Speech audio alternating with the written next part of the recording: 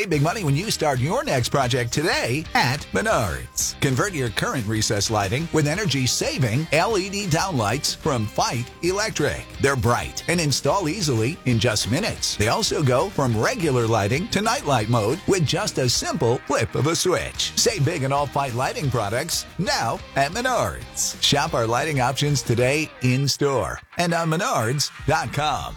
Save big money at Menards.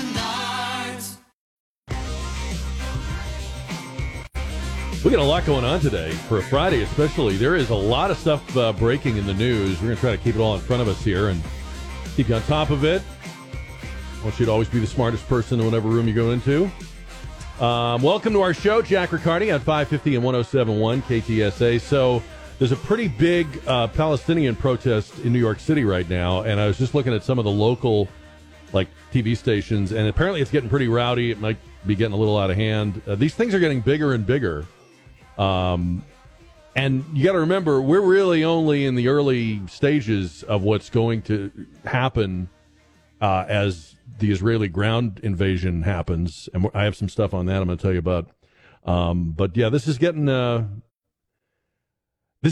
the point. Well, I would say this. Today looks like a day for a lot of people sorting out and choosing up sides in this country about what is happening over there. So we'll talk about that. And then there's another breaking story out of New York City today. This is just coming down.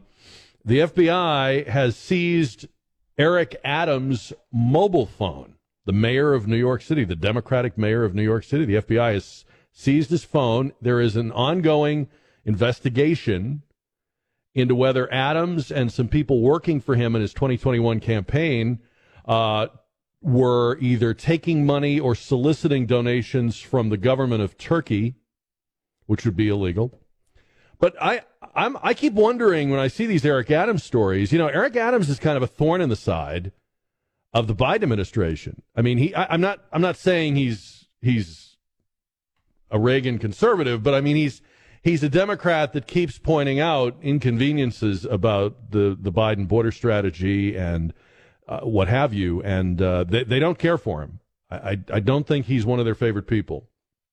So you kind of wonder now when you see the FBI do things like this, is this an actual corruption investigation, and or is it political payback?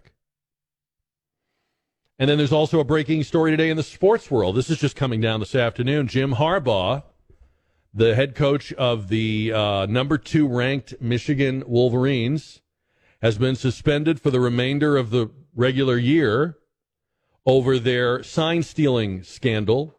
This is a big deal because this is a playoff team. This team will be in the college football playoff, barring some kind of total collapse. And they'll win without him. It's not that they can't win without him, but the controversy is that a guy working for the Michigan program was traveling around the country, going to practices of rival teams, and allegedly stealing the signs that were being sent in from the sideline to the players. It's not actually, I was reading, it's not actually illegal to figure out the other team's signs. It is illegal under NCAA rules to use advanced scouts or any electronic devices to do it.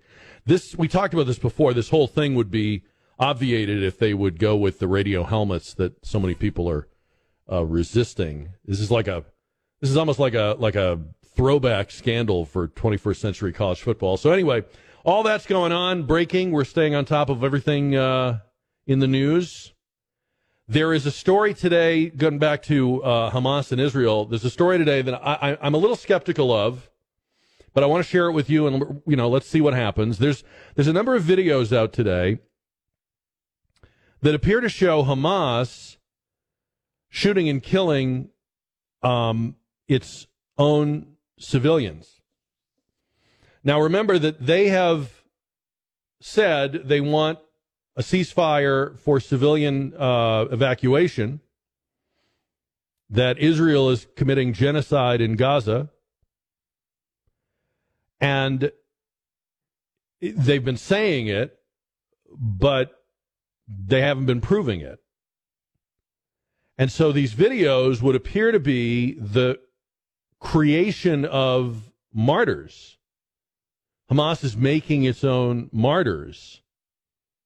And we know from their behavior that they're not really too particular about civilian casualties or endangering civilians. And they tell their own people that if they are martyred in war against the Jews, they will, go to eternity. But it looks like they are shooting their own people who are trying to evacuate. So what's happening is, in a number of places, the Israeli Defense Forces are surrounding hospitals, and people are told, come out and get out, because we're coming in for the Hamas operatives and or arsenals that are in those hospitals. But if you're a civilian, come out and get out. And Hamas is shooting them and killing them. I'm not 100% sure about this. I want to be sure about it before I sound like I am. But that is definitely, if true, one of the most hard-hearted, cynical things we've ever seen. And it would make the point that many of us have been making all along, which is that if you are saying you're concerned about the deaths in Gaza, Hamas is responsible for them, and maybe literally as well as figuratively. I think the Nazis were responsible for the deaths of Germans in World War II. I think the Nazi regime and by the way, the last year of that war was completely futile. It was clear they could not win. So every German who died in an Allied bombing raid really died at the hands of his or her own regime. And would the intelligentsia of 1944 and 1945 be calling for a ceasefire? Were they? I don't think anybody was. I guess if we had today's intelligentsia back then, they would be. The thing you have to remember about the word ceasefire is that we were actually in a ceasefire on October 7th. That was a ceasefire. And it was a calculation by the Israelis that they could put up with occasional rocket attacks and occasional incursions. They could extend work visas to Gazans. They could provide electricity and water, even to people that were swearing to kill them. Even if the government of Gaza was doing nothing positive. All those things Israel felt, coexisting with it, living in the shadow of it, sustaining the attacks, was better than all-out war. People having to run to bomb shelters in the middle of the day or night, random attacks, was a small price to pay compared to a full-on war. So when I hear people say that Israel's being stubborn or defiant, they were being stubborn and defiant in the first place. And what happened on October 7th changed the calculation. When you've got thousands of people killed, tortured, raped, taken hostage, because the people you were trying to coexist with stocked up on weapons, took the things you gave them for sustenance of life and turned them into preparation for war, then you have war. It was still technically a ceasefire on October 7th. You don't hear the people in the streets now saying that, or maybe they don't even know it. No country would take an attack like they took on October 7th without responding to it and going after the responsible party and ensuring it couldn't happen again. I say no country. I guess no country would take that except a country that could expect a larger, more powerful ally to do it for them. And Israel doesn't have that. They don't have somebody. They don't have NATO. They don't have a mutual defense situation. They're doing what only they can do. So we'll talk about that. Columbia University is now suspending some anti-Israeli student groups, including Students for Justice in Palestine, SJP, and Jewish Voice for Peace. saying that these universities groups, quote, repeatedly violated policies relating to holding campus events. Suspension means the two groups will not be eligible to hold events on campus or receive university funding. It's kind of a narrow technical rebuke. Like, they're not saying you're terrible, you're deplorable, we deplore what you're saying. They're kind of wrapping it in the, well, you didn't follow all the rules and dot all the I's and cross all the T's. But it's like, as I said at the start of the show, it's like there's a sorting out going on where people are starting to not like where they're standing on Israel and Hamas. And that's good. We have been following on this show the killing of Paul Kessler in California. The man suspected of killing him at the competing demonstrations is a computer science professor. A computer science professor. A 50-year-old man, 50-year-old man, named Loa Al-Naji. Usual interview, neighbors are shocked, can't believe this happened. But his neighbors don't know him very well because he's got a YouTube channel and he's got a history of preaching radical Islam. He has family members involved in radical Muslim student activities. He was the faculty advisor to one of the radical student groups at Moore Park College where he teaches.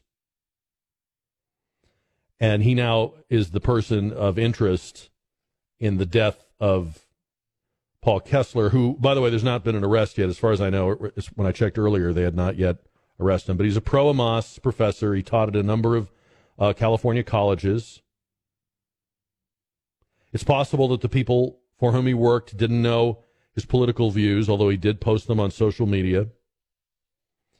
But here's my point. I hope that there's justice for Paul Kessler, but I think there's a lot of Al-Najis. A lot. We are at the very beginning of this.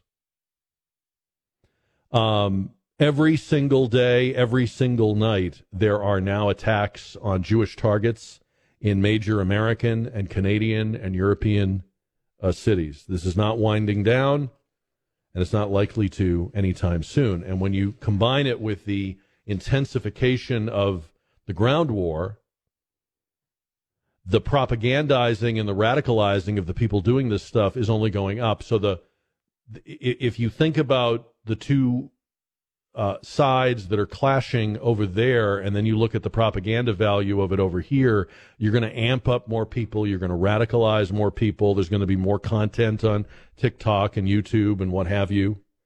We're just at the beginning of this. All right, a couple of other things I wanted to mention. Remember in the Republican debate on Wednesday night, and we played it for you the next day, Vivek Ramaswamy went after Ronna McDaniel, just torched her. She's terrible. She's awful. She should resign or be fired. She's getting her revenge now, saying in an interview that Vivek Ramaswamy voted for Barack Obama when he was president.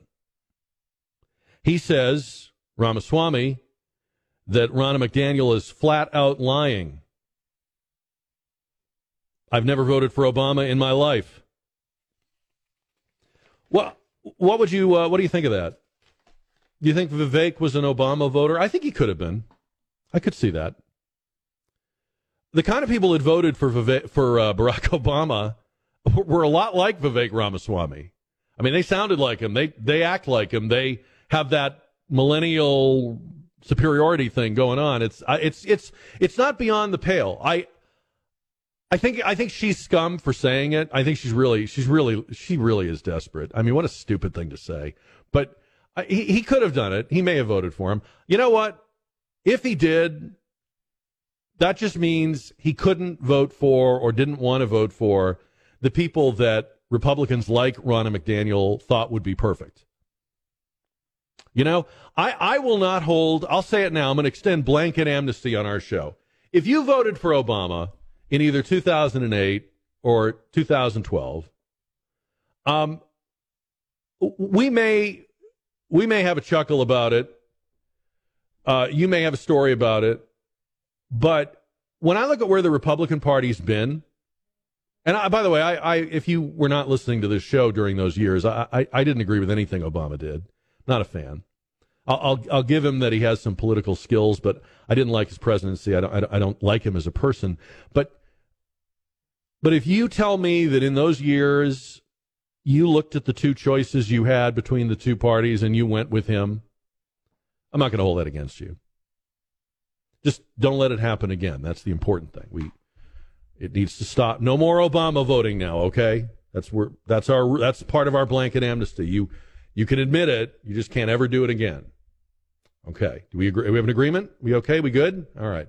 210-599-5555. Would it matter to you if Vivek Ramaswamy had voted for Obama? He says he didn't. How dare you?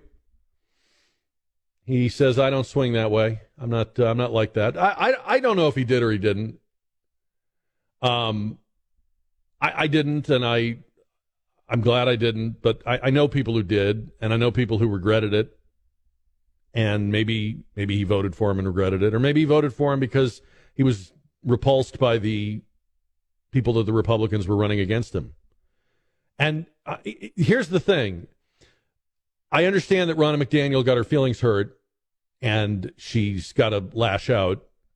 But it's very telling that that's what she would choose to say. Like, of all the things all the stones you could throw at this guy, that's a really weird one to throw. You do realize, Ronna, that your party had better be competing for former Obama voters. Your party better have a plan for getting people that voted for Obama. Like, your party is sunk. Your party is screwed. Your party's going nowhere if they don't have a lot of former Obama voters. So I don't know if you know that or you forgot that or your emotions bubbled over or whatever, but that's a stupid thing to say, whether it's true or not. He says it's not. I really don't care.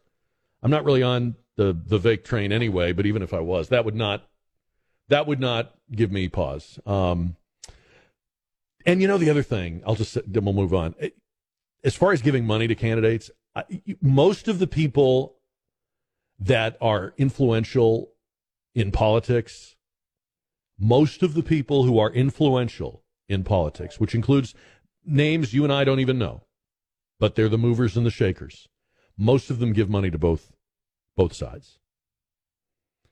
You would like to think that it's all very ardent and, ideological and people are fervent and there's an awful lot of feathering the nest and playing both sides of the street. Speaking of which, did you see this story? I thought this was it's kind of funny and it's also kind of typical. It was announced by the Department of Justice this week that two, quote, high-end, unquote, brothels serving elected officials were shut down in FBI raids. The FBI raided brothels in Washington, D.C. and the Boston area, arresting several people in the process.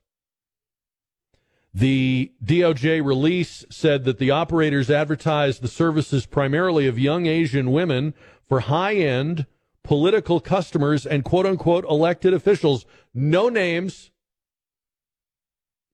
We got no names. The same day that the DOJ closed down the high-end brothels, and they're always high-end, right? I mean, politicians don't want to go to any other kind. Well, of course, they were high-end. I do have standards.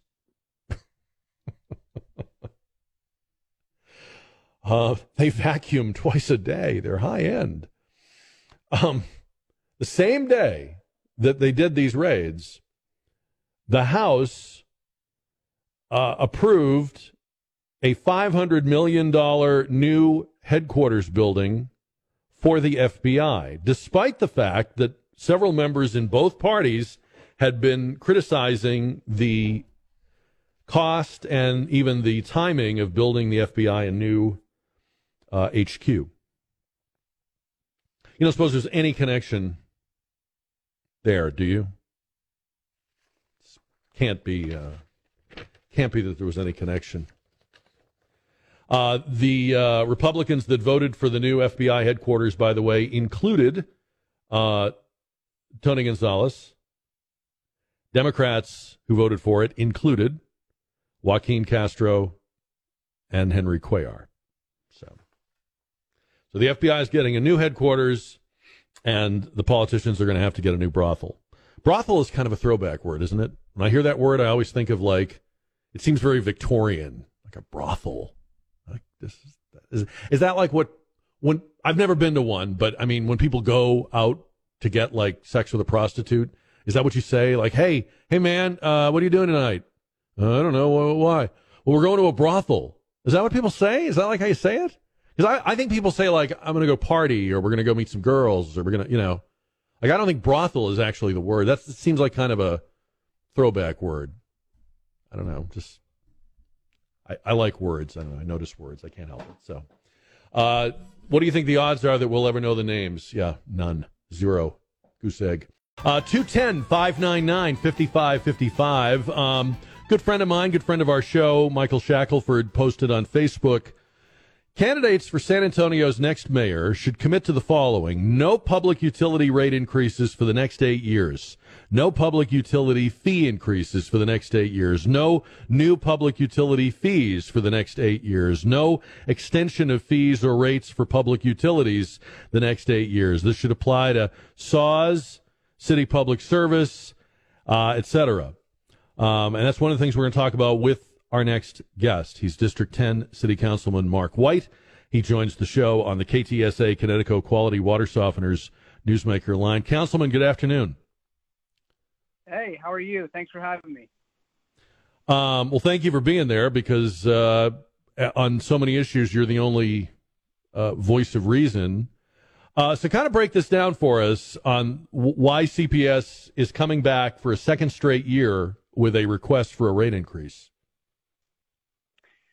Yeah, so look, we got briefed earlier this week by CPS on their contention that they need more money for really what's an IT or a software upgrade. And they said, look, we didn't ask for a rate increase for so long. Yes, we did it in 2021, but now we need some more money. And actually, they told us it won't just be this year, but a couple years from now, they're going to be back again, and then maybe 2 years after that. And so that's what we're dealing with right now on City Council, and we have the final vote on this issue coming up in just a few weeks. I mean, I don't have to tell you, because you hear it all the time, but we are nickel and diming people out of their homes, out of this city. And I was thinking about this afternoon when I was thinking about having you on the show. I remember, and I'm sure you do, about 20 years ago, when progressives were coming up but not yet fully in control of city government, when you had people like Ed Garza and Julian Castro still had a whole, full head of hair. Like I still had a full head of hair back then. But these guys would talk a lot. Remember this, Mark White? They would talk a lot about gentrification. They would talk a lot about how we can't price people out of downtown, and we have to have a city that's livable for low income and working class people.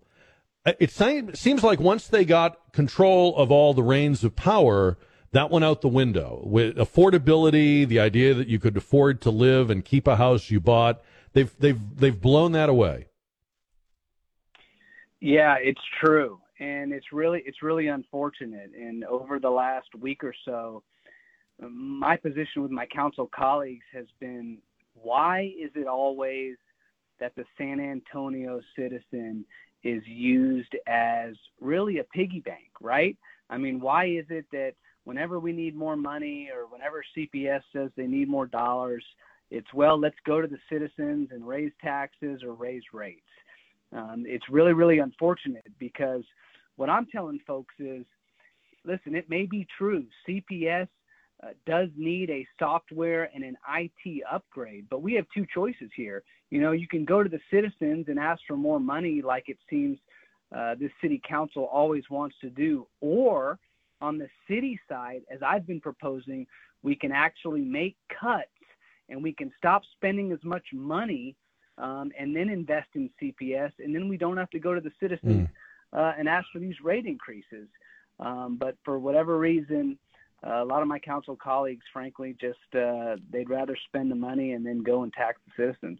Do you have any takers for that? Are any of your colleagues with you on that?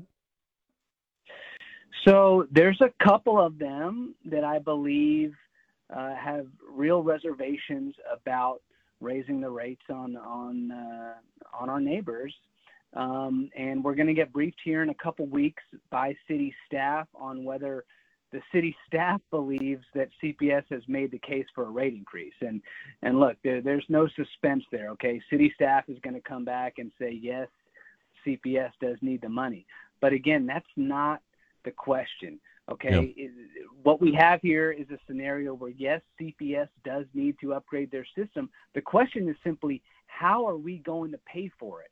We're either going to go back to the citizens and ask for another rate increase, which, as you pointed out, we did just 2 years ago, or we're going to do the hard work as a city council, cut out the fat, right, and then do the work on our end, cut spending, and then we won't have to ask the citizens to pay more, and that's what I believe we should do. I feel like every time I see a city vehicle, it's a brand new, current model year vehicle. I don't have a lot of interaction with city government, but it doesn't look to me like there's any belt tightening, scrimping, saving, making do with less. I'm not seeing it. You're 100% right. And look, I'm new, right? This is only month 6. So I'm just going to tell you what I've seen in the 6 months that I've been there. And I feel my blood pressure rising as I think about it. I just went through my first budget process, and the things that we spend our money on at the city, it's really outrageous. We invest in all these programs where we have no metrics to determine whether or not they actually work or not. We have no oversight on how the money's being used. You might have seen what happened with Prosper West just a few weeks ago, where we found out that they are not using city funds as they should be. It's really a shame. The citizens that have elected us, I think, want us to be good stewards of the money that they are paying, right, of taxpayer dollars. And what I see right now is a city council, a city government that is not taking their responsibility seriously with respect to how we're spending our citizens' money. And you mentioned the vehicles, but there's a lot of other areas as well. Yeah. But listen, as long as I'm there, we're going to push to stop the wasteful spending and actually put the money to work as I think our citizens want it to be. If I can just take you through one more topic, if we have a couple more minutes here, Councilman Mark White. The deal to, I guess, lease the old Holiday Inn on the west side of downtown and use it as a homeless shelter has set a lot of people's teeth on edge for a lot of different reasons. Its proximity to the children's shelter, it's the cost, the idea of housing homeless people downtown. I mean, kind of break this down for me. How do you see this? So look, we did a survey earlier this year about the top issue in our city, the top issues in our city, and the homeless problem. The homeless folks roaming around the neighborhoods and things came back as the number one issue in every district except one. So it's a real problem, and it's a complex problem. So I am all for trying to move these folks off the streets and out of the neighborhoods, right? Because it's a public safety issue. We don't want folks roaming around our neighborhoods, at night or in the day or ever, really, right? So where do we put them? So the city's plan is to put, it's called low barrier shelter, right? Move them into this hotel that can now house up to 400 folks. And, I don't know that it's, I don't know how well thought out this is, I've got to tell you, because as you mentioned, it is a lot of money. And for me, the issue is when you have able-bodied people that may have, whether it's an alcohol addiction or a drug addiction, whatever it is, You know, our goal as a city should be to rehabilitate those folks, give them the workforce training they need so they can get back out into society and be a self-sustaining member of our community as quickly as possible. The problem with these low-barrier shelters is we move these folks in there. We don't know much about them or where they come from. And then once they're there, they don't have to accept these other wraparound services. So the question becomes, how long do they get to stay there, right? Well, and let me just jump in for a minute. Low barrier just means no rules. Yeah, right, as opposed to Haven. I mean, that's a very fancy way of saying you don't have to be sober, you don't have to be off drugs, you know, we're going to look the other way. That's a wonderful Orwellian term.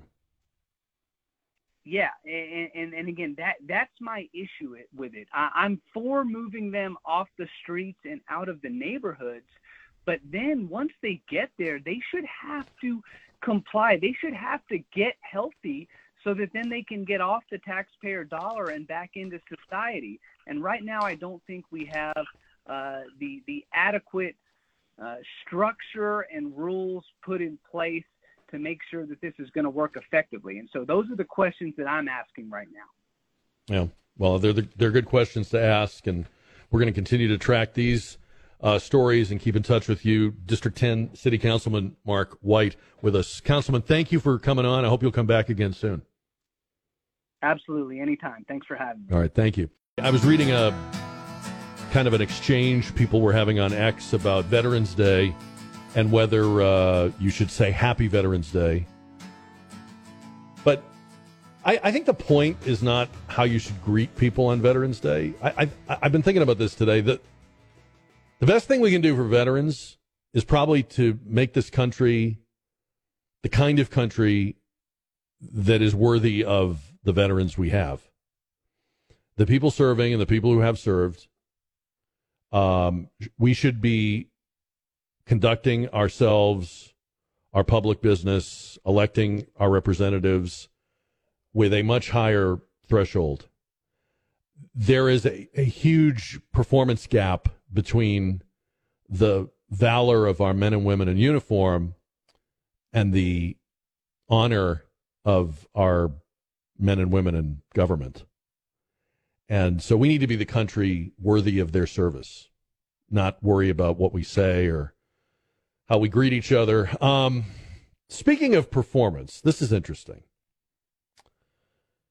This is a study that was done by some educational research group, and it's called False Signals. And they took a look at academic performance before and after the pandemic. And of course, the pandemic was nationwide shutdowns of schools, distance learning. And what they found, which you will not be surprised by, is, okay, student test scores are down, standardized testing scores are down, absenteeism is at an all-time high. But then they pointed out that while by every measure students are worse off, grades are the same. So, for example, in state after state, where the performance testing or standardized testing shows that real damage has been done, the grades have stayed the same or gone up. The grades don't reflect this at all. What does that mean? Well, we've all heard of grade inflation. And maybe you've had the experience. I know I've had it. And my daughter was a good student and worked hard and still works hard. But I do remember seeing things in her schoolwork and thinking, that looks like a pretty easy assignment, or that looks like an easy A. And I don't know. Comparing apples to apples, like my memory of that grade or that age, it seemed like the work was getting easier. That's great inflation. But this is something a little more fraudulent. This is convincing parents that the schools are back on track. We're back from COVID. We're back from the shutdowns. Yeah, I know you were upset and concerned, but we're back on track. The kids are back where they were before. We've repaired the damage. And see, this is part of the narrative of, the teachers' unions, the Biden administration, the sort of professoriate of education. The shutdowns were bad, but we're good now. Nothing to see here. Move along. It's not true. It's a lie being told to parents and taxpayers. The pandemic damage is still with us because by objective measures, students are worse off. They looked at different districts. They looked in different states. They found that the average student fell 5 months behind in math and English. They found that absenteeism was at an all-time high. Every clear signal is that kids are in trouble. Kids are in trouble.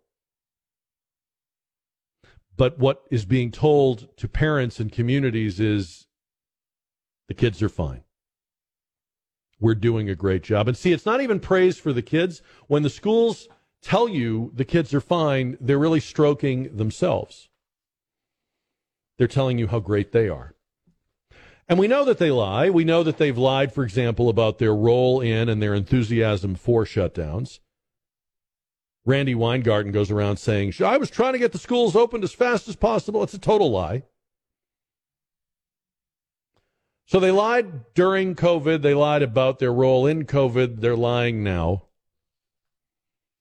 And I know this doesn't come as a huge surprise to you, but I think it's interesting that somebody took the time to study it and prove it.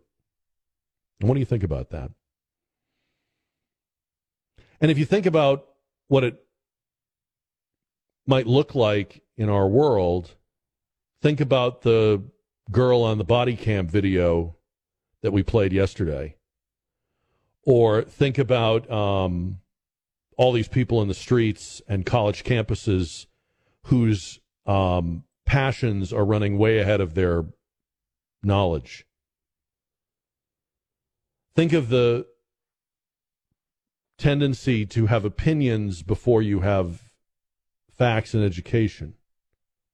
Think of the way we're voting. Because I think we're probably at the beginning of seeing how this plays out, right? I mean, if you take a whole generation and you break their education and preparation and what have you, we're really just at the beginning of that. A new study says that student performance is down by just about any objective measure since the pandemic, but grades are not. So it's further evidence that we failed our kids during the pandemic by closing down the schools in the absence of science or evidence that that was the best or right thing to do. We're failing them since by painting over the cracks and hiding the evidence of the damage. And you can't pass yourself off as somebody that cares about children and what happens to them if you are, hiding the damage. That would be like a pediatrician not telling a parent that they had detected a disease or a tumor or a condition in the child they just examined. I think it's that serious. 210-599-5555. Greg is on the radio. Greg, welcome to the show. Hey, how are you, Jack? I'm good, thank you, Greg. How are you? I wanted to say, I'm good. I wanted to say, isn't that kind of like the old way they used to do grading on a curve when, say you had a test of 100 questions, and you got 80% of them right, you were the best student, well, the teacher would give you the A, even though it's a B, low B. And if you got 60% of them right, but you weren't the lowest kid in the class, you might have gotten a D or a C out of that grade. And, it's just kind of like lowering the bar again. I guess it could be. I mean, I'm not a teacher, and I guess there's reasons why you would grade on a curve. Sometimes I think teachers found that maybe the test itself was flawed, or maybe it was too hard. If nobody could go higher than an 80, maybe the test was too hard. To me, this is much worse than that. This is like saying we're going to report good news to the parents to shut them up, but we know that there is real deficiencies and damage to their kids' education. And, of course, it's not just the parents of the kids that go to school. We all pay for these schools, and we all benefit if they do their job, and we all it's all to our detriment if they don't. I just look. I know it's hard. I understand it's difficult. I am a dad. I'm not saying that it's easy, and I appreciate teachers. I do. This is not to run down teachers, but this is about a system that has decided to cover its own fanny. And we're never going to make it right if we can't be honest about where our kids are at. And we know from objective measures, our kids are in worse shape than they were 4 years ago. They're in worse shape than their counterparts in many other industrialized countries. These are countries with whom we compete, and in some cases with whom we will fight. And we are not sending our best into the world because of a bad decision, a corrupt decision, and then the colluding and covering it up after the fact. 210-599-5555. And you know, it's not just like about knowledge of English or geography or mathematics. You and I see this all the time. It is so important to be able to think, to be able to sift through the stuff that comes at you every day. We live in an information age. It's never been more important to think critically. I mean, I'm not saying it was ever unimportant, but in a time, in our grandparents' time, they had a lot less to work with. And they could also trust the people that were sort of digesting the news for them. You know, your grandparents and great-grandparents grew up in a town with a local newspaper that was run and owned by somebody in that town. And he digested the news for them. He condensed and broke down what they needed to know to be good citizens, good voters. Look out for their interests. And it was a trickle. It was a tiny trickle compared to the fire hose of information that comes at us today. Not to mention the fact that everything that comes at us today, whether it comes at us in raw form on, say, TikTok, or whether it comes at us in what seems to be very packaged and sophisticated form in a quote-unquote news organization's website or platform, but everything that comes at us today has strings attached, has dollars and cents and financial interests and ideology, not to mention the sheer quantity of it. So it's never been more important to be able to think. I mean, when people say we need to be on guard against disinformation, they're right. It's just that, unfortunately, the people saying that are often also the ones putting out the disinformation. So 210-599-5555. Yeah, it's a study out called False Signals. It was done by two educational reform groups. And what they found basically was, I'm making it very simple, when you look at student performance, all the objective measures like standardized tests that are given nationwide that are not unique to one district or state or school, those numbers are all down. Progress was halted. Progress was reversed during the COVID shutdowns. But grades are the same or higher, meaning grades are being given to obscure or distract from the damage that's been done. It's like painting over rust. You can make it look good for a little while, but the rust will come through the paint. Is it Nathan or Nat? Or I'm sorry, I'm not sure how to say this. Is it Nathan? Nathan will work, sir. That'll be fine. Okay. Hi, Nathan. How you doing, sir? So I love your show. I like to drive home, and I marginally agree with some of the facts that are coming out of these studies. But I also have to to disagree because no public institution can ever replace what a father or a mother can instill in their child. And my reasoning is my son is 14. He'll be 15 as a freshman at a public school. And from a very early age, I put him in private tutoring because I struggled as a student. And my parents couldn't afford to do that. So when I made a little bit of money, I made a financial commitment to my son, who I love, who is my heart, that he would never have to struggle in math or in science. And I pushed him. And when COVID happened, we were still doing our math. We were still writing. We were reading books. We were engaging in things that I experienced as a child, like how to build my own television, how to fix television, how to build my own radio, how to experience life. And his friends are not the sharpest tools in the shed when it comes to common sense, but they are extremely aware. And as a parent, I'm involved with everything that he does. I know he has a TikTok account, he has a Stitch account, he has all those things. And I'm relieved to find that they are posting about things that are going on with the war, things that are going on with the proxy, things that are going on within their community. And I am for certain that the next 5 or 6 years of generations of children that are going to enter the world are more aware now than ever than the kids that are, in high school getting ready to graduate college. So I agree with some of the studies because, the wokeness is around us.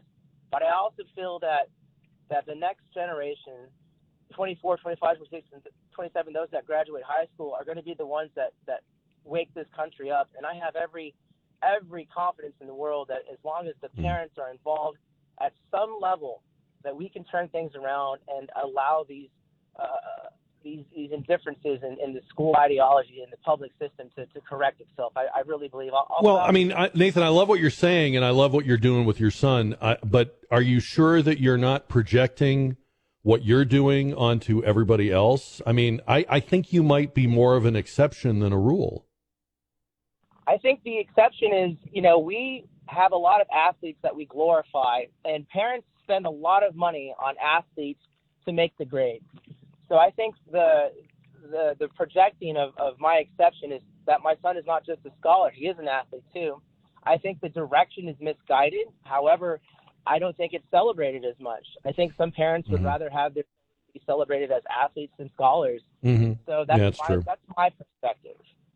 Well, I certainly think you make a good point, which is there are always going to be families and kids that are where the time is being put in, the work is being put in.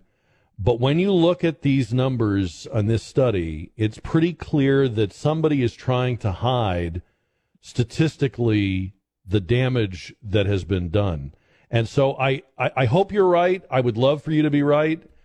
And I'm sure there are exceptions. I think we have a pretty widespread problem. And I think the evidence of that is all around us, as even you pointed out. I mean, there's just way too many people that are falling for way too much jive for me to believe that there's a lot of critical thinking skills out there. You know what I mean? I completely agree. And, it's just a matter of time. And, the numbers are skewed because, funding will stop, or the amount of funding will stop if a school is not an exemplary school. So, yeah, they are grading on a curve. Absolutely. Children can turn in late work. Children can retake a test. I understand that. And, it's not preparing them by any means. However, at the same time, more vocational training, I think, it should be an alternative to just higher standard education. So that's how I feel. And I all we can do is hope and pray for the best. Well, you're doing a great job with your son. And Nathan, I'm glad you called our show today. It was good to hear from you. Thank you. Greg is on the Jack Riccardi Show on KTSA. Hi, Greg. Yeah, hi. I couldn't disagree more with what the last caller said in many respects, and I agree with what you responded with. And to my point, John Dewey in the late part of the 19th century, this has all been documented. They've written about this in the early part of the 20th century. The plan has been to gradually move our whole government education system away from teaching children how to think, teaching them critical thinking skills, to teaching them what to think.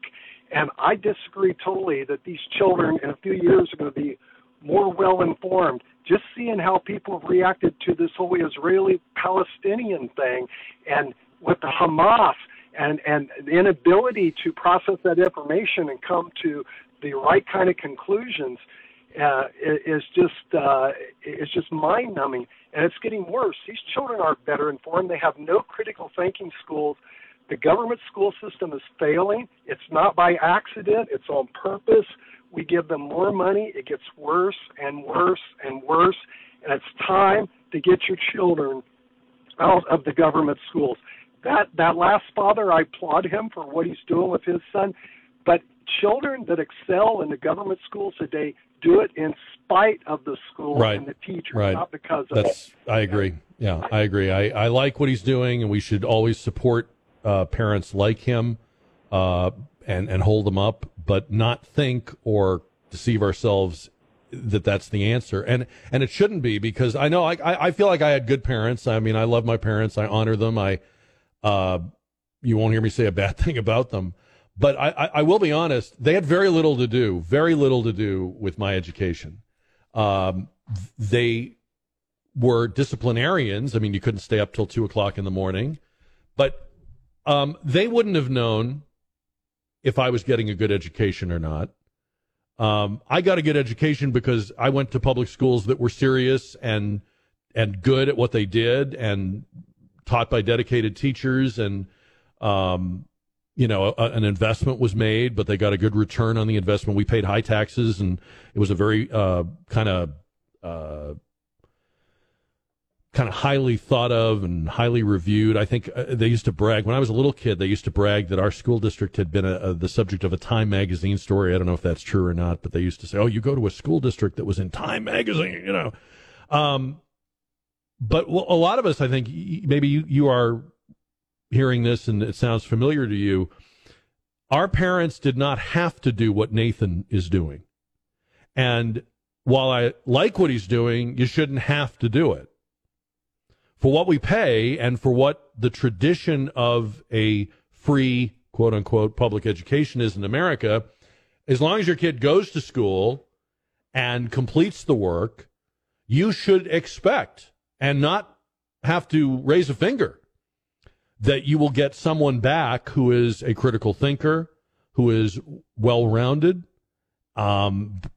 informed of our history and our principles, and also able to think about what's going on in the here and now. We have forgotten that they're supposed to do all that even before you have the dedicated, committed, I go to all the meetings, I sit with my kid every night parent. That's great. But they're supposed to do all that. And that's not happening. And I agree with Greg. I think it's by design. I think we can easily see, the old Latin question, cui bono, who benefits from an increasingly ignorant, increasingly not thoughtful population? Who would be the beneficiaries of that? And you'll know who's behind this. News Talk 550 KTSA and FM 107.1.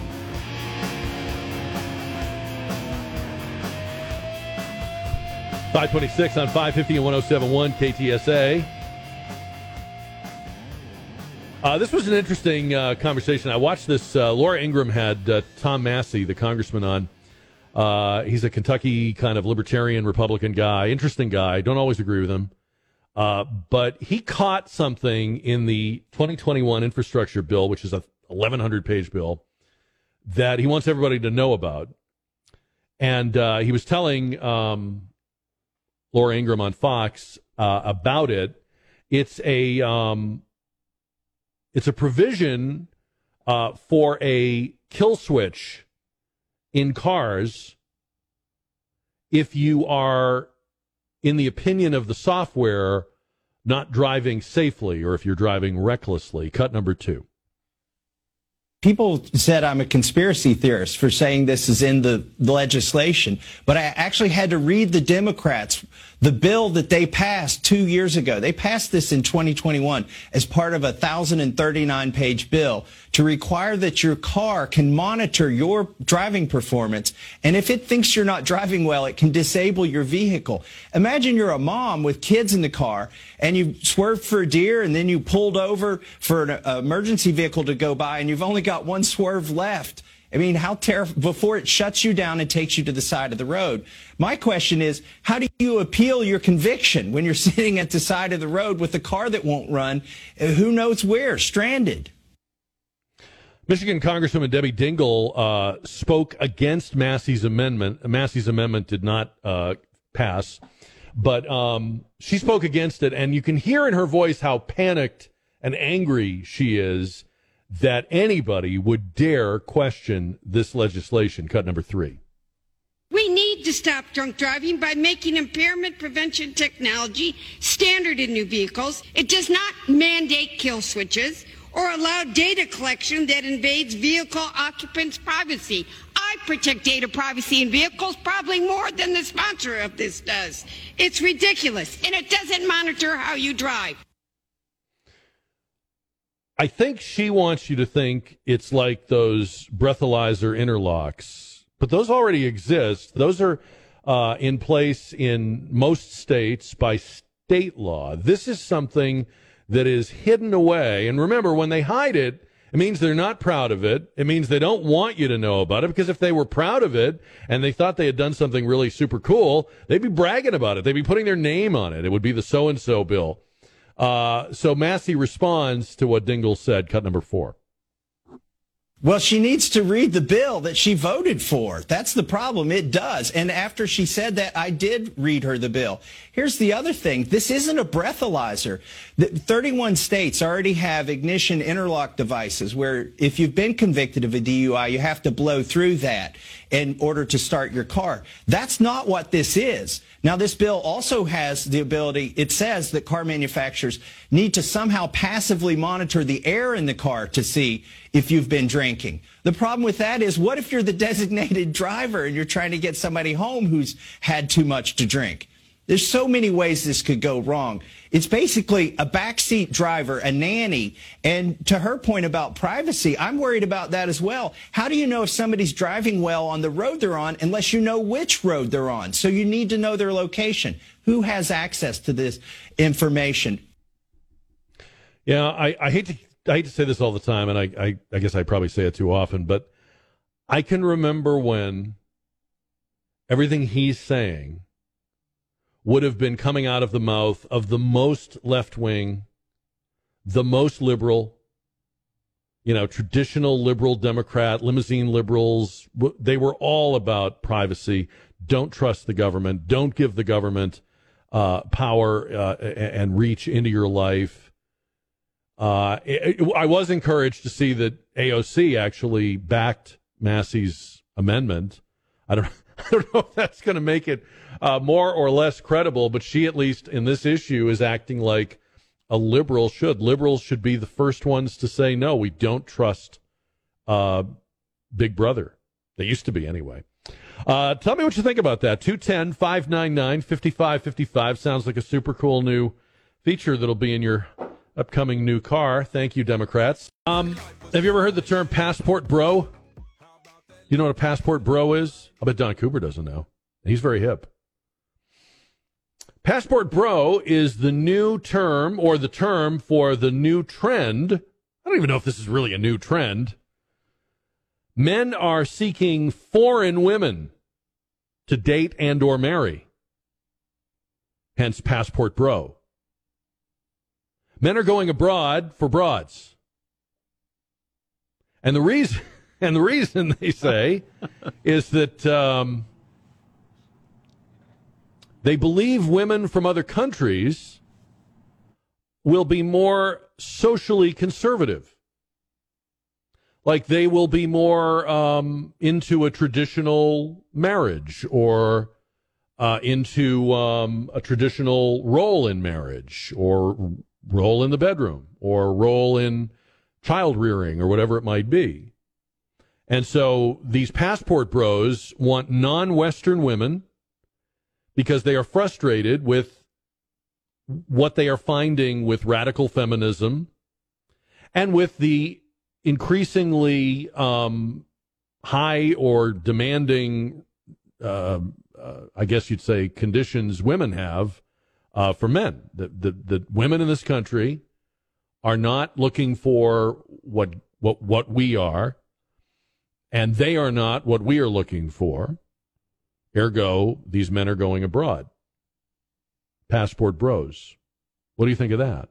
210-599-5555. I mean, I guess this is just a new way of framing. They used to call them like mail order brides, right? Or sex tourism, where guys would go abroad to get with women who would be maybe more, I don't know, interested in Westerners or open to Westerners or whatever it is. I don't know anything about any of this. I'm just telling you what I'm reading.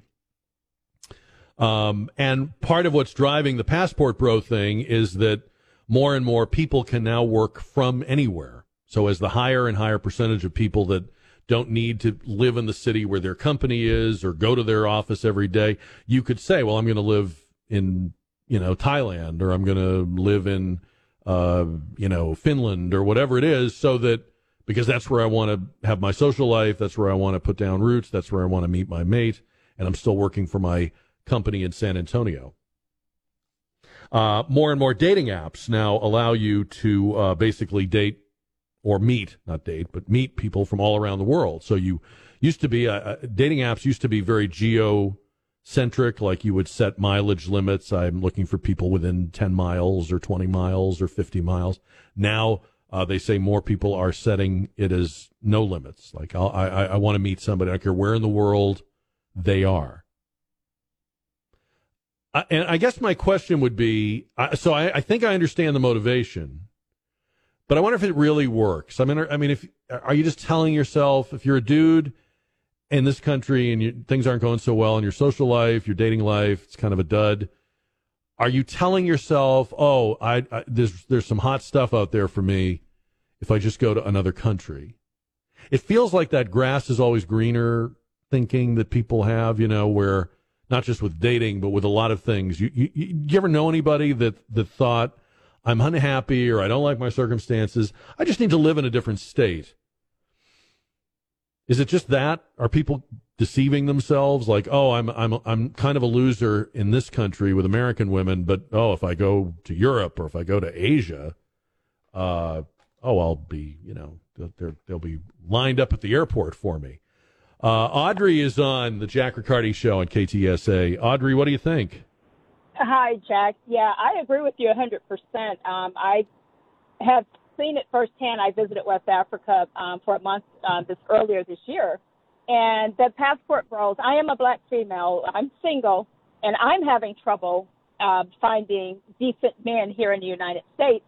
And I'm finding that most of the men and the women in those foreign countries, they're not filled with tattoos. They're not filled with nose rings and all of the crazy stuff that's going on here. And they're very conservative. And it was almost like I'm 55 years old. And what I experienced is the way we grew up back in the day. And most of the people there are very conservative. And it was almost like going back in time. And it was very refreshing. But yes, a lot of them also think that when they go there, that suddenly they're going to be what they're not here, but you actually are the same person. So a lot of them are getting disappointed. Some of them are because once you go over there as an American, you're considered prime, and they will target you and marry you just to get to the United States. See, that would be my problem. That'd be my problem, Audrey. That's what I'd worry about, because my insecurity would be, is she really interested in me, or do I just look like a bridge to the United States? Exactly. But that was my comment. I appreciate your time and your allowing me to speak on it. Okay. Thank you, Audrey. Appreciate you. All right. So Audrey says she's seen it, that the people when you socially meet people in other countries, they don't have some of the toxic qualities that are accruing. And it's not everybody, and I don't want to make it sound that way. And I think if you're struggling, this is not a dating show, but I'll just say this, and you would certainly not want to take advice from me, but I will just make this observation. If you're struggling, or not meeting people that you are happy with, or you're meeting people but you're not happy with them. I would not immediately conclude that you need to start dating people in other countries. Although Audrey said, yeah, there is a tendency to be more socially conservative, less whatever, less faddish. You know, there could also be other problems, right? I wouldn't give up on your fellow Americans just too quickly. And the whole thing about finding love overseas, that just sounds very pie in the sky to me. That just sounds like something that somebody would sell you and fool you with, and then you get over there and now you're still lonely, but now you're also thousands of miles away from your friends and your buddies and your support system. I don't know. I'm not sold on that. I guess though, it probably works both ways. Like there's probably also passport sisses, right? Passport bro, passport sis, would that what we call her? I don't know. 210-599-5555. The Kmart stores in Australia have had to pull off the shelves a promotion for Christmas hams. It seems a mite early to be promoting Christmas hams, wouldn't you think? But they had come up with a packaging idea where the hams came in festive drawstring bags emblazoned with the words Merry Hamas, HAM-MAS. You know how people think you can make something Christmassy just by adding MAS to it? Oh, it's Toyota Mas. It's McDonald's Mas. Okay, so they thought these are Christmas hams. It's Hamas. And people immediately said, kind of looks like you're promoting the terrorist group. And they were like, oh, yeah, we got that wrong. We apologize. And we are pulling the product from the shelves. I mean, what kind of meeting did they have on this? Was there no one in that meeting who said, excuse me, have you considered that, how does that get past people? It's not the biggest deal in the world, but I mean, and you know what they were going for, and I'm sure they meant well, but like all the people that had to sign off on that, no one noticed anything. There were no, like in the Zoom meeting, nobody clicked on, unmuted their microphone, said, hey, we got this wrong and we apologize unreservedly, a company representative told Politico.com. When designing this product, we clearly didn't think through all the implications. The product has been removed from sale. Hopefully the hams will still be available, just not in those bags. So maybe they could say Merry Christ Ham. No? I don't think that's, no. Okay. How about just a Christmas ham? The old ways are the best. I think it was about a week ago that we were talking about tipping, and one of the food delivery services had announced that they had a pilot program, or they were testing out a program where the drivers would be able to see who had left a tip and what the tip was, and they could factor that into accepting the delivery or not, because the drivers are gig employees. They're independent contractors. And the implication was that if you left a bigger tip, your food might be delivered sooner with more alacrity, and if you left no tip or a smaller tip, you might be waiting a while to get that lo mein or pizza or whatever it is. I got a nice letter from Darren, who says, Jack, I do Grubhub about 3 days a week. It supplements my other jobs. I don't accept anything under an $8 delivery. The way I see it, if I get an offer for $6 or $7, I look and see where I'm picking up and where the delivery is. If they're close together and I'm close to the pickup, I may take it.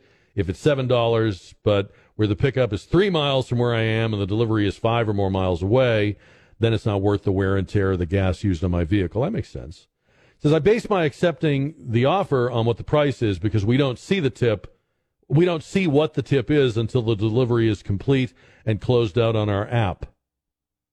My acceptance rate is not great, but I get the schedule I want, so it's fine. The more deliveries you accept, the higher your acceptance rate, which affects the scheduling one might want. That all makes sense. Like if I was going to do it, I would do it Darren's way. But the whole reason we were talking about it was because they're proposing to turn that around. And so if tipping is something that you do before you receive the service, and a lot of people had a problem with that, like, how do I know what I'm going to want to tip when I haven't yet received the service? But on top of that, if the driver can see the tip, I don't think that's going to work out in the long term. Yes, drivers will, obviously, favor higher tips. But people like to feel, if I may say this, I think people like to feel like they are adding the tip in good service and appreciation for the convenience.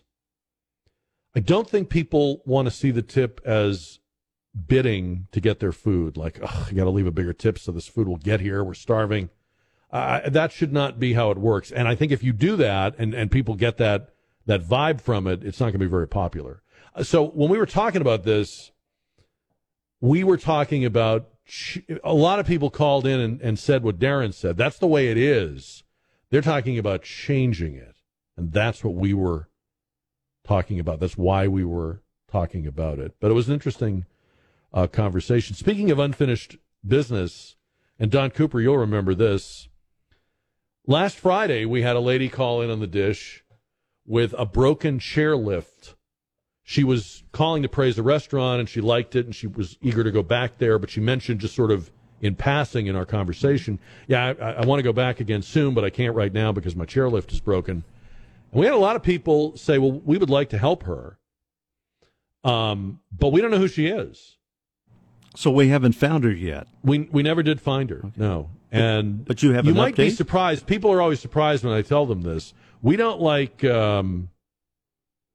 I think people figure when they call in, we're keeping a database or we're not that sophisticated, you know. We don't. You call this show, the call ends, you hang up, and we have nothing. We got nothing. That's it. So we don't know that you called. We don't know who you are, and if anyone knows her or if she's listening, maybe she'll be listening during the dish. There are some people that would like to help her if she still needs help. And we can put them together. So, speaking of help, and I come to you once a year, and I try not to belabor it, but we are in the time of year when we're kind of working on Rapping with Jack. And if you haven't yet thought about it or made a decision about it, and you feel even like it's too soon, I can't really make decisions about Christmas and spending and donating. Look, I get that. Just to let you know, we have to have whatever money we're going to raise and whatever gifts are going to be donated. We need to have them in the next couple of weeks. That's all we have. And that's the way this works in order to help these families. And there's hundreds of families and thousands of people served by Family Service Association of San Antonio and Rapping with Jack. In order to do this, we're not on the schedule for Christmas shopping and preparation. You are. You've got till December 24th at midnight. We don't. We have till basically the first few days of December. So if you can take a look at it on ktsa.com and give right there, right now, what you're able to, I would be grateful. You will be helping each member of each of these families, each of which is in a genuinely desperate situation. I mean, Family Service Association, they know who they're working with. They know the needs. They're not getting scammed by anybody. But each of these family members, we want to have a gift that's wrapped with their name on it for them to open on Christmas Day. And you can give gifts. You can give money. All the ways to give are at ktsa.com. On the Rapping with Jack page, you'll see the logo up on the homepage for that. And then we would love for you to come out. We would love everybody to come out on the night of Wednesday, December 6th, for Bluebonnet Palace in Selma. That's where we'll have the big wrapping party and the big Christmas broadcast and the music and the fun. And but to get to that, and in order to have presents to wrap, because it'd be horrible if a lot of people came and we didn't have anything for them to wrap.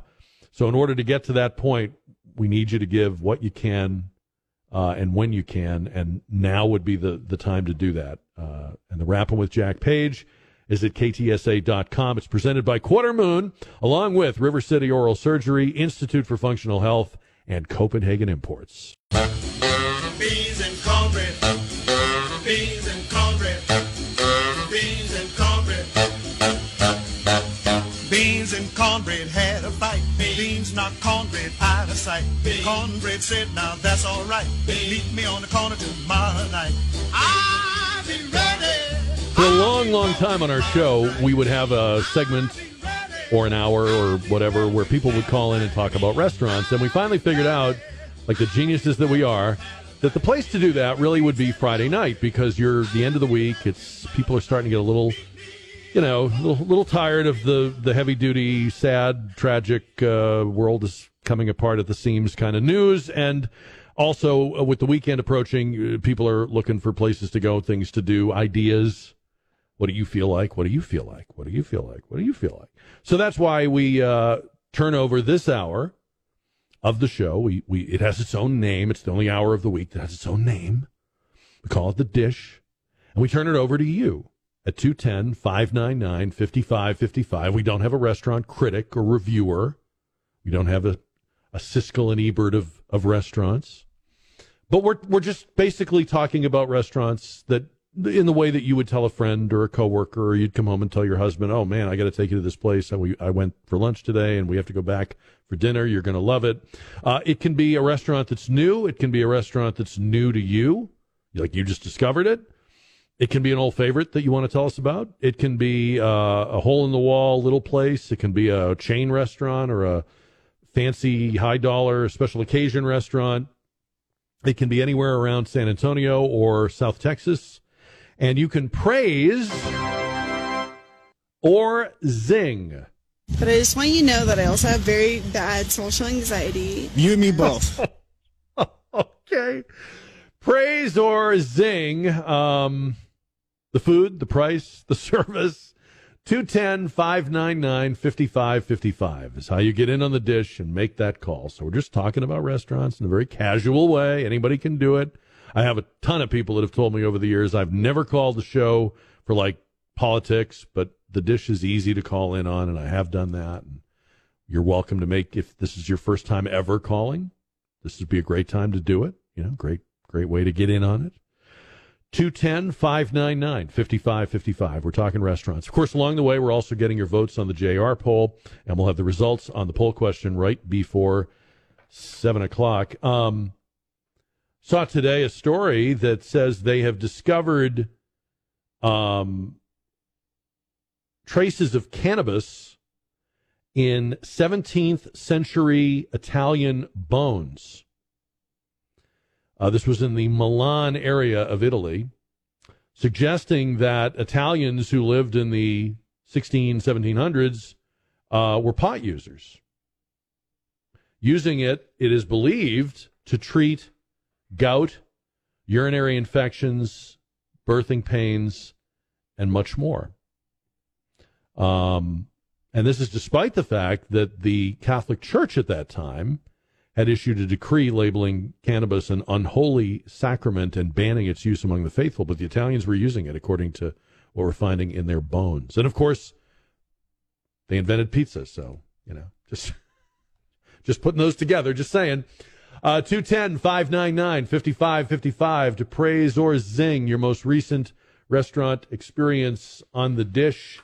We were talking about tourism, like Passport Bros, places to go, things to do. If you want to put this on your to-do list or your future travel plans, LeBron James is going to open a museum to himself. The LeBron James Home Court Museum was announced this week, dedicated to the life journey and milestones of the kid from Akron, Ohio, which is him.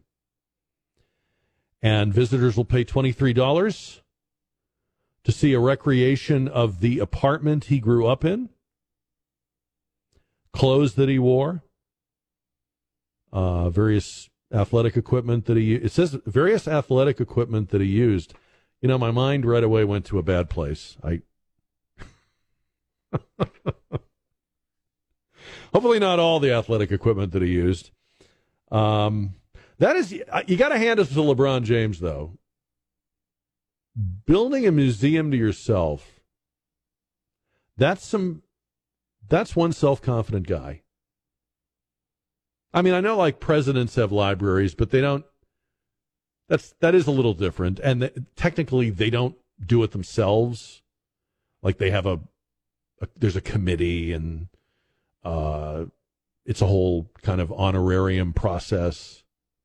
Yeah, this is LeBron saying, "Yeah, I'm going to open a museum to me." This sounds like a big tax write-off is what this sounds like. Oh, you think? Yeah. Yeah. Or just a place to store all of his trophies. Maybe he's just running out of room. I guess I have a museum to myself. It's called my garage. And just to let everybody know, for the month of November, no charge. So line up those buses. Yeah, that's something. He's not lacking in confidence, that guy. 210-599-5555 as we talk restaurants on the dish, and Charles is on the radio. Happy Friday night, Charles. How you doing? I'm good, Charles. How are you? Good. Yeah, it's Julian's in Alamo Heights. I'll never go back there, for sure. Really? What happened? Well, I listen to AM station all day, and I walked in there. I'd never been to Julian's because I love pizza. I'll go out of my way to buy pizza. And the pizza actually was good, but the service was terrible because I got there a little bit early before my pizza was done. I ordered it online, and I walked in and asked for the pizza. It wasn't done, so I sit down at the bar. So I figured I'll sit there and I'll just have a drink while I'm waiting on the pizza. And then there was some local people walked in beside me. I'm sitting there with my wallet open. Everybody just walking by me at the bar, and it's a fairly short bar. And those local people walked in, I guess. I guess they were locals because everybody behind the bar. Okay, move it along, Charles. So what happened? They went straight to the local people, wanted to show them the wine list, and I'm sitting here with my wallet open, and they just totally ignored me like I was just not there because evidently I'm not a local, and I'll never go back to that place. I'm sorry, I'm having a little trouble understanding what. Had you ordered a drink and they didn't bring it to you, or? No, my pizza wasn't done. I ordered it online. Well, if they knew you were waiting for the pizza, why do you feel like they were ignoring you? I don't understand then. I'm sitting there with my wallet open, and people are walking by me behind the bar, and I'm trying to motion them, and they don't even look at me. They just go to the. But you had obviously asked for your pizza and were told it wasn't ready, right? Yeah, and I walked over by the door. Then I decided you were waiting for the pizza to be ready, Charles. Just because they advertise on your channel doesn't. No. I'm not trying to do that. I'm just trying to understand what you're telling me. If you went in and asked for, "Is my pizza ready?" and they said, "No, it's not ready yet," and you sat down to wait for it. Yeah, but I tried to motion them. I'm like, when they're walking past me, when the local people walked in, and they don't even look at me. They're like, "Oh, hey, Bob, George." So you felt that they ignored you. Yeah. But then when you got your pizza was good. No, the only time that they actually paid attention to me when I walked back over to where they make the pizza, and the guy comes over and he says, the guy from behind the bar says, "Can I help you?" I said, yeah, I'm trying to get my pizza so I can get out of here. Right. And I told him, I said, you ignored me. The woman right there at the cash register ignored me, and everybody ignored me. Okay. I just want my pizza so I can go. Gotcha. Okay. All right, Charles. And then he hung up. Okay. Okay. Because I'll tell you something. When you call about a place that we advertise, I'm taking like more interest in that, not less. And you can be assured if something happens that I don't think was right or what we promise you, I take that very personally, and I go right to that business owner and the people I work with, to a man and woman. When I tell them, hey, one of our listeners didn't get a good deal or didn't get what we promised them, they're very interested in that too. They're very motivated in getting that, putting that right. I don't know what the hell he's talking about. I don't understand what the problem was. If you're waiting for pizza and they know that's what you're doing, they're not going to interact with you again until the pizza's ready. Does that make sense? Did I miss something in the telling of that tale? Maybe I did.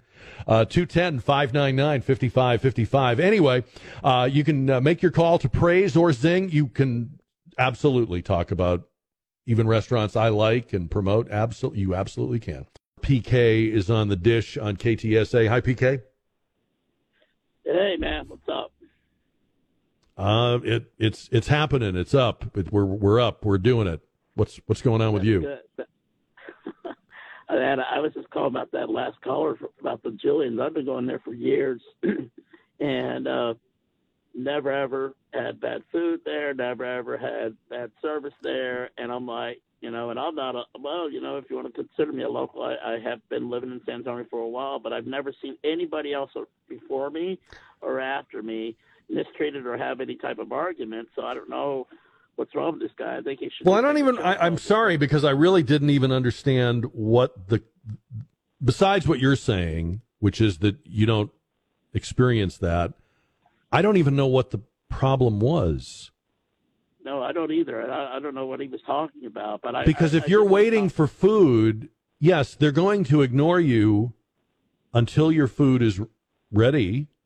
Because what else are they supposed to do with you in the meantime?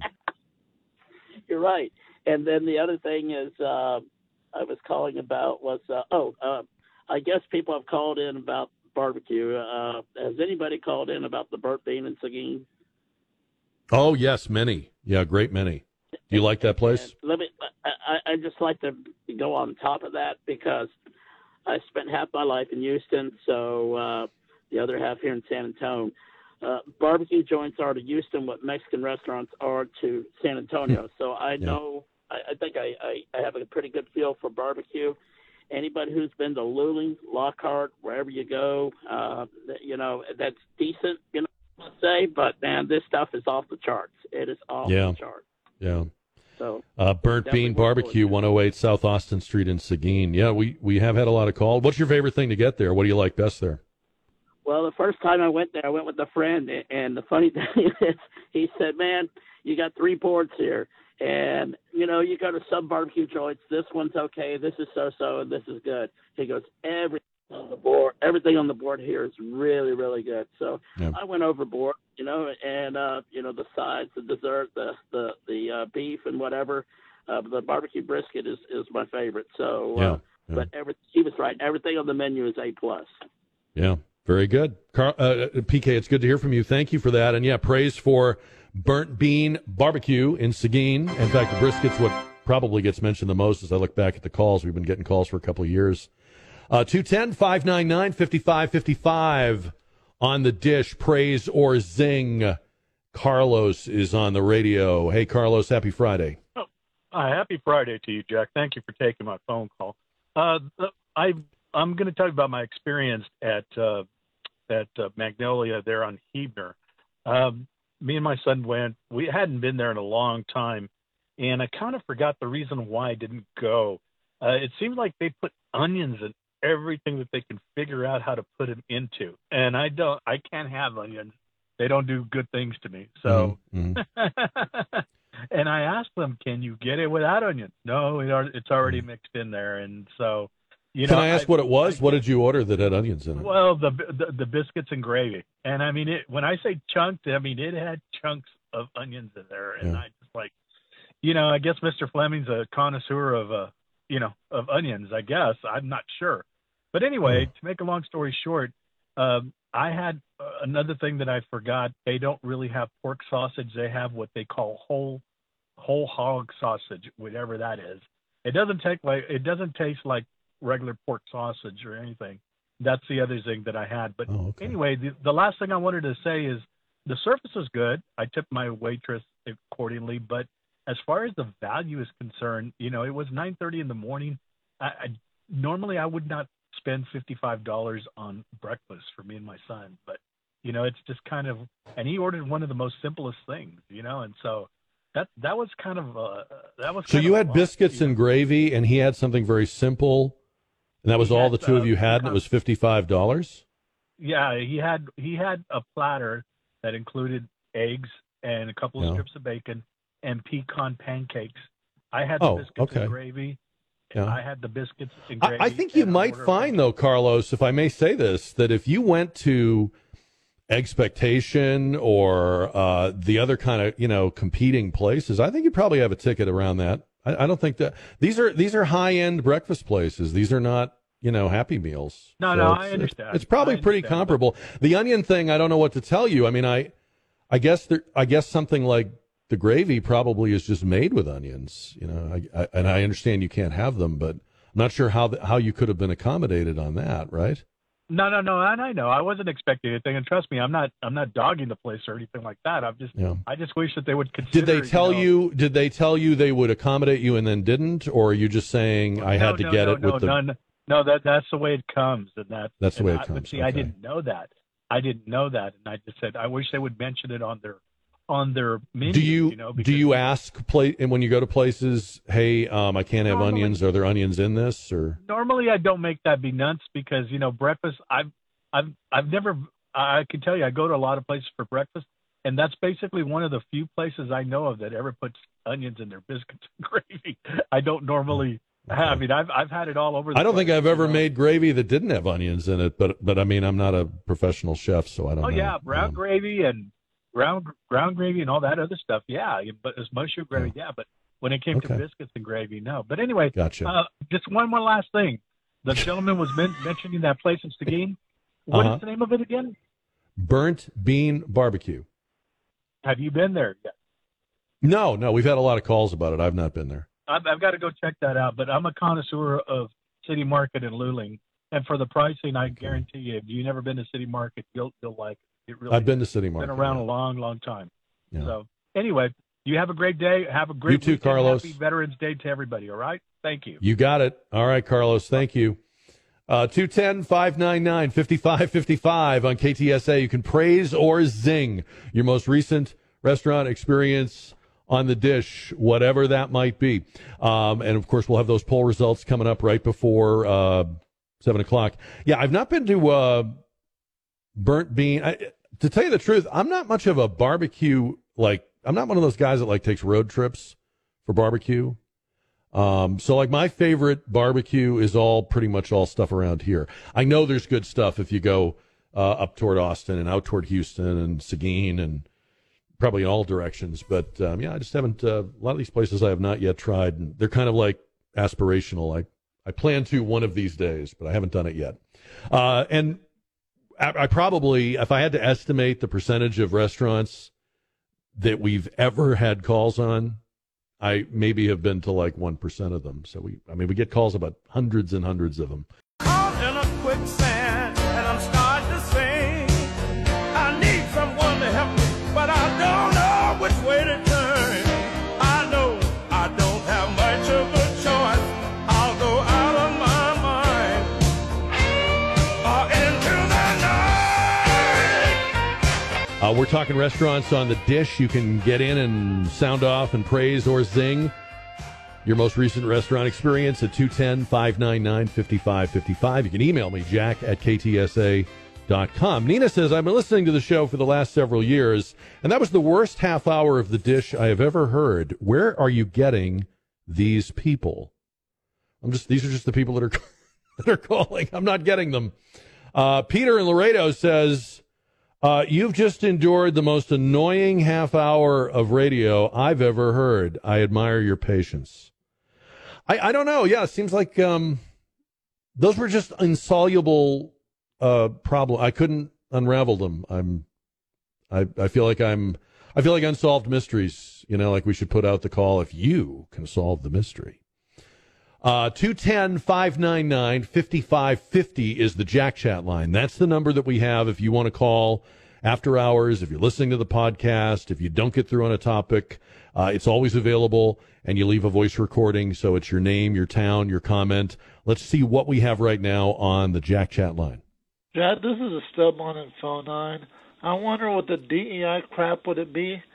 Less of a penalty if she hit a white guy, or more of a penalty if she hit an African-American lesbian? And as far as her being drunk, I've joked about being happy when I was between two cop cars driving home when I was a shift manager over at Burger King, because that meant I wouldn't be hit by a drunk. And you're right. She needs to grow up, and this DEI crap is just crap, because she could have killed any human being, and that human being's families would have grieved for that person that she killed. Okay. I think he was talking about the girl we played. Was that yesterday that we played the yes. Traffic stop with the so the person who was dealing all the victim cards out of the deck and had all those excuses. All right, next on the Jack Chat line. Hi, Jack. This is Dan. I'm from San Antonio. I heard your story about the woman who was pulled over and failed the sobriety test. I heard you say that the police officer should get some sort of commendation or some sort of award. I totally agree. He was a consummate professional. She played every victim card out there, from generational PTSD, whatever that is, to being indigenous, to being triggered by the word ma'am. You can't get much more. In the police officer acted totally, professional. He didn't waver. He didn't back down. He did his job the way he was supposed to. So, but thanks for listening. Thanks for having me. Okay. Yeah, I hope they give that guy some kind of recognition, or maybe use him in the training. Like play his little clip there for when they're training for traffic stops. I would think. I don't know. Just what I would do. All right, another one on the Jack Chat line. Hey, Jack, this is Alan from Spring Branch. I called in a little bit ago and left a message about the kind of the two-party systems and how they're failing us, and kind of how they have the market, so to say, and everything else is just a subpar. And I think any other party or candidate that's not in the two-party system is just kind of subpar. But the Republican Party is especially failing us. So I was thinking, kind of back when Ross Perot ran and did pretty well, it would be interesting if Trump ran under his own party, like the MAGA party. And even though he would lose the election, of course, he would certainly give the Republicans a run for their money, or might even beat out the Republican candidate. And it would really make the Republicans kind of stand up and take notice that there's a problem here. Anyway, it's kind of a silly idea. Maybe get their act together from a party perspective. Yeah. Well, when I was listening to Alan, I was thinking you probably will never see somebody run as a third-party candidate if they think they can win in one of the two parties. I mean, Ross Perot was blocked. He couldn't do that. And Donald Trump right now, conversely, is leading the Republican field and looks potentially electable as a Republican. So I don't think he will do that. So that's your first conundrum, is the only people that run third party are people that can't run and win in the parties. It would be more credible if somebody said, I could be the Democratic nominee or I could be the Republican nominee, but I'm so done with those people, I refuse to do it. I won't, I won't be their nominee, their representative. The the other thing that Alan said, though, that I guess I disagree with is I don't think if somebody gets out there and outperforms one of the two parties, in other words, let's say you run as a third party or you run as an independent and you manage to come in second, meaning you outpoll either the Democrat or the Republican, I don't think that would, quote unquote, bring them to their senses at all. They would just demonize you. They would just say that you destabilized our system and you were you took advantage of people and you're a charlatan or you're a demagogue. I mean, the two parties are not going to go quietly. They're never going to come before us and say, folks, we got to come clean. We've failed you. You've shown us the error of our ways. Thanks for pointing it out. We've had a wake up call. We're going to do better. It's not going to happen. It's not in their nature. I don't know how this story ends, but I don't think it ends with humility or ownership of their mistakes. And yeah, people are disappointed. I really think there's way more people disappointed than we know, because when pollsters, do these surveys, are you for Trump or Biden? Most people are just going to pick one of those two because that's what you've given them. And yet I don't think there's a lot of people in either party that are terribly happy with those parties. Or I don't think there's a lot of people who tell the pollsters one answer or the other that are super enthused about either one. But right now, everybody's watching Robert Kennedy, see what he's going to do. And he's polling very high in the third-party polling. Is he doing that because he is some sort of right man for the moment kind of person? Or is he the repository for all that frustration? Are a lot of the people that are saying, well, my choice is Robert Kennedy Jr., is that just because that's how you say you're fed up with the other two? I don't know. And then I wonder about Joe Manchin. Now, we told you yesterday that Joe Manchin's not going to run for re-election next year in West Virginia. That doesn't mean he's not going to run for anything. He's forming a commission. I was reading about this today. He and Mitt Romney are forming a deficit commission. And, make your own joke at home. How many of those have we had? But I wouldn't be surprised, really, if he, maybe with Mitt Romney, forms some kind of no-labels candidacy, and we get that. I don't know if we're done with the field. Seems like there may be a few more surprises along the way. But in any event, do we need a third party? We need a second party. we need somebody. We need somebody in the Republican Party who takes more seriously differentiating from the Democrats. That would be a good start. 210-599-5550 is the Jack chat line. And if you want to leave a message anytime over the weekend or anytime, you can do that. In the meantime, we are taking your calls live on the dish and talking restaurants and getting your poll votes, and we'll continue to do that. 210-599-5555. I saw where the Beyond Meat people are doing big layoffs. Their revenue is plummeting. They're actually selling somewhat higher in Europe, but they are dying here in this country.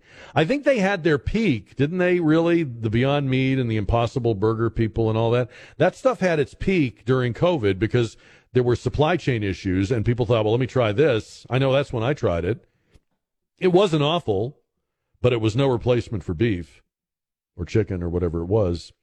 But they are saying that they are having to cut lines and plants and employees, and they fell way short on revenue in the latest reporting period. I would wonder if they maybe came along too soon. These synthetic meat producers came along too soon, because it looks to me like the real push to get people off of meat is coming. The politicians are going to drive it, not the producers. And, they're talking about us eating crickets and ants and what have you. So maybe the Beyond Meat and the Impossible Meat people just, they were a little ahead of their time. I'm not looking forward to it myself, but that's what they're trying to push on people. Crickets, really? That's supposed to get excited for that. 210-599-5555. Praise or zing, your most recent restaurant experience.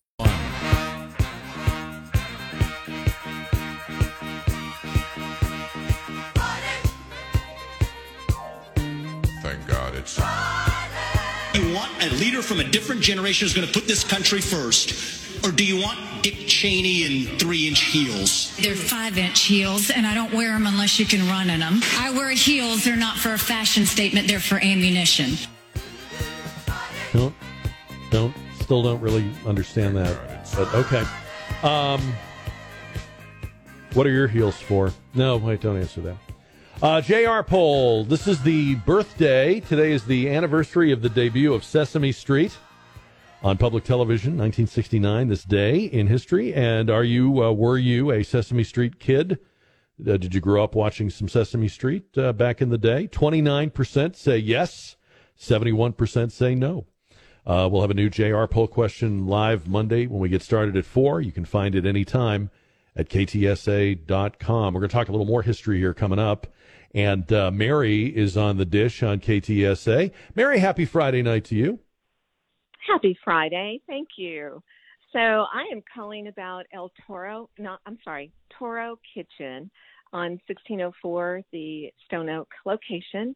My husband and I love going there. They have got amazing food, Spanish food, not Mexican. We're talking from Spain.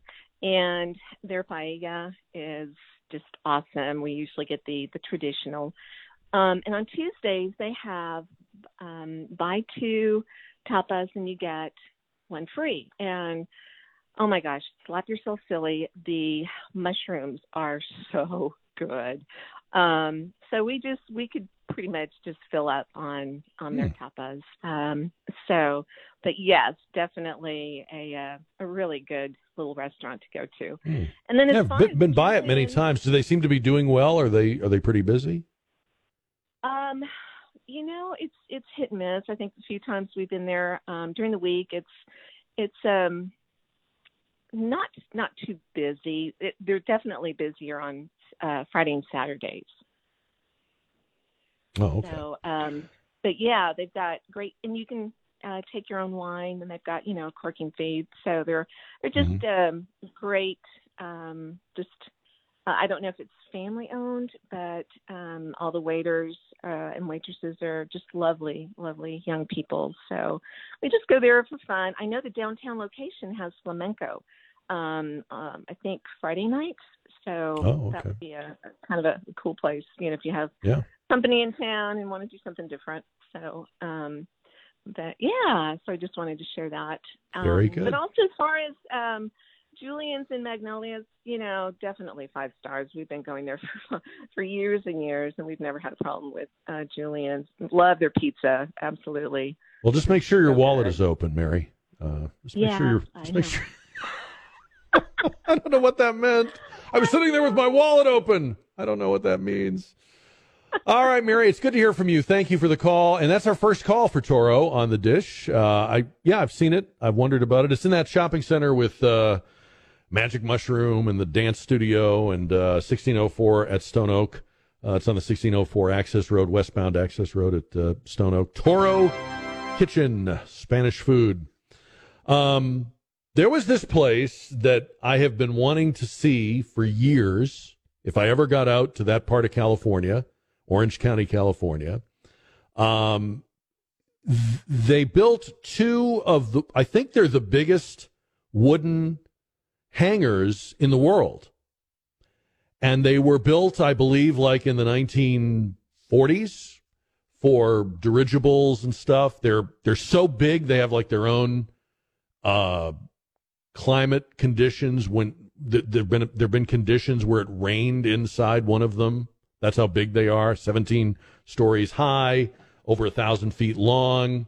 And anyway, sadly, one of them caught fire and burnt this week. I think there's still one left, but it's Tustin, California. And it was a base for dirigibles. And it was during World War II, a ton of facilities and bases were built like very quickly, and then many of them were abandoned. And I believe this had been maintained kind of for its historic purposes. I don't think it was still in use by the military, but I've read about it over the years, and I hopefully the other one will hang in there, and I'll get to see that one of those days. Hey, Jack. Speaking of history, though. Hey, Jack. I'm sorry? Jack, it's Tom Perumian. Oh, hi, Tom. I'm from Orange County, California. I know the dirigible hangars. There's there. two of them, right? There's two of them. They're Okay. at the former El Toro That's Marine it, Corps yes. Air Base Yeah. out there. They were built in the 20s. One did burn. The other one is used as a movie studio. Oh, okay. So apparently they're not like right next to each other, where the fact that one burnt, it didn't threaten the other one, huh? It didn't catch the other one on fire. Good, They're close to each other, but they're not real close to each other. Okay. Well, I'm glad there's still one. I need to see that before I There's also one kick at the Moffett. bucket. There's also one at Moffett Air Force Base outside of San Francisco, or Naval Air Station outside of San Francisco, as a matter of fact. There you go. Well, thank you for that, Tom. I appreciate that. And yeah, it's kind of a bucket list thing for me. And while we're talking history, before we go tonight, this is the anniversary of the sinking of the ore carrier Edmund Fitzgerald, which I believe was in Lake Superior this day in 1975. It might have been forgotten. It might have been a one-day news story, but for singer-songwriter Gordon Lightfoot. And we leave you tonight with the song that he wrote that has meant so much to the survivors and their family and families and everybody in that area, because it's kept the memory alive and it tells the story. So tonight we'll leave you with Gordon Lightfoot, The Wreck of the Edmund Fitzgerald, on KTSA. The legend lives on from the Chippewa on down at the big lake they call Gitchagumi. The lake, it is said, never gives up her dead when the skies of November turn gloomy. With a load of iron ore, 26,000 tons more than the Edmund Fitzgerald weighed empty. That good ship and true was a bone to be chewed when the gales of November came early. The ship was the pride of the American side, coming back from some mill in Wisconsin. As the big freighters go, it was bigger than most, with a crew and good captain well seasoned, concluding some terms with a couple of steel firms when they left fully loaded for Cleveland. Then later that night when the ship's bell rang, could it be the north wind they'd been feeling?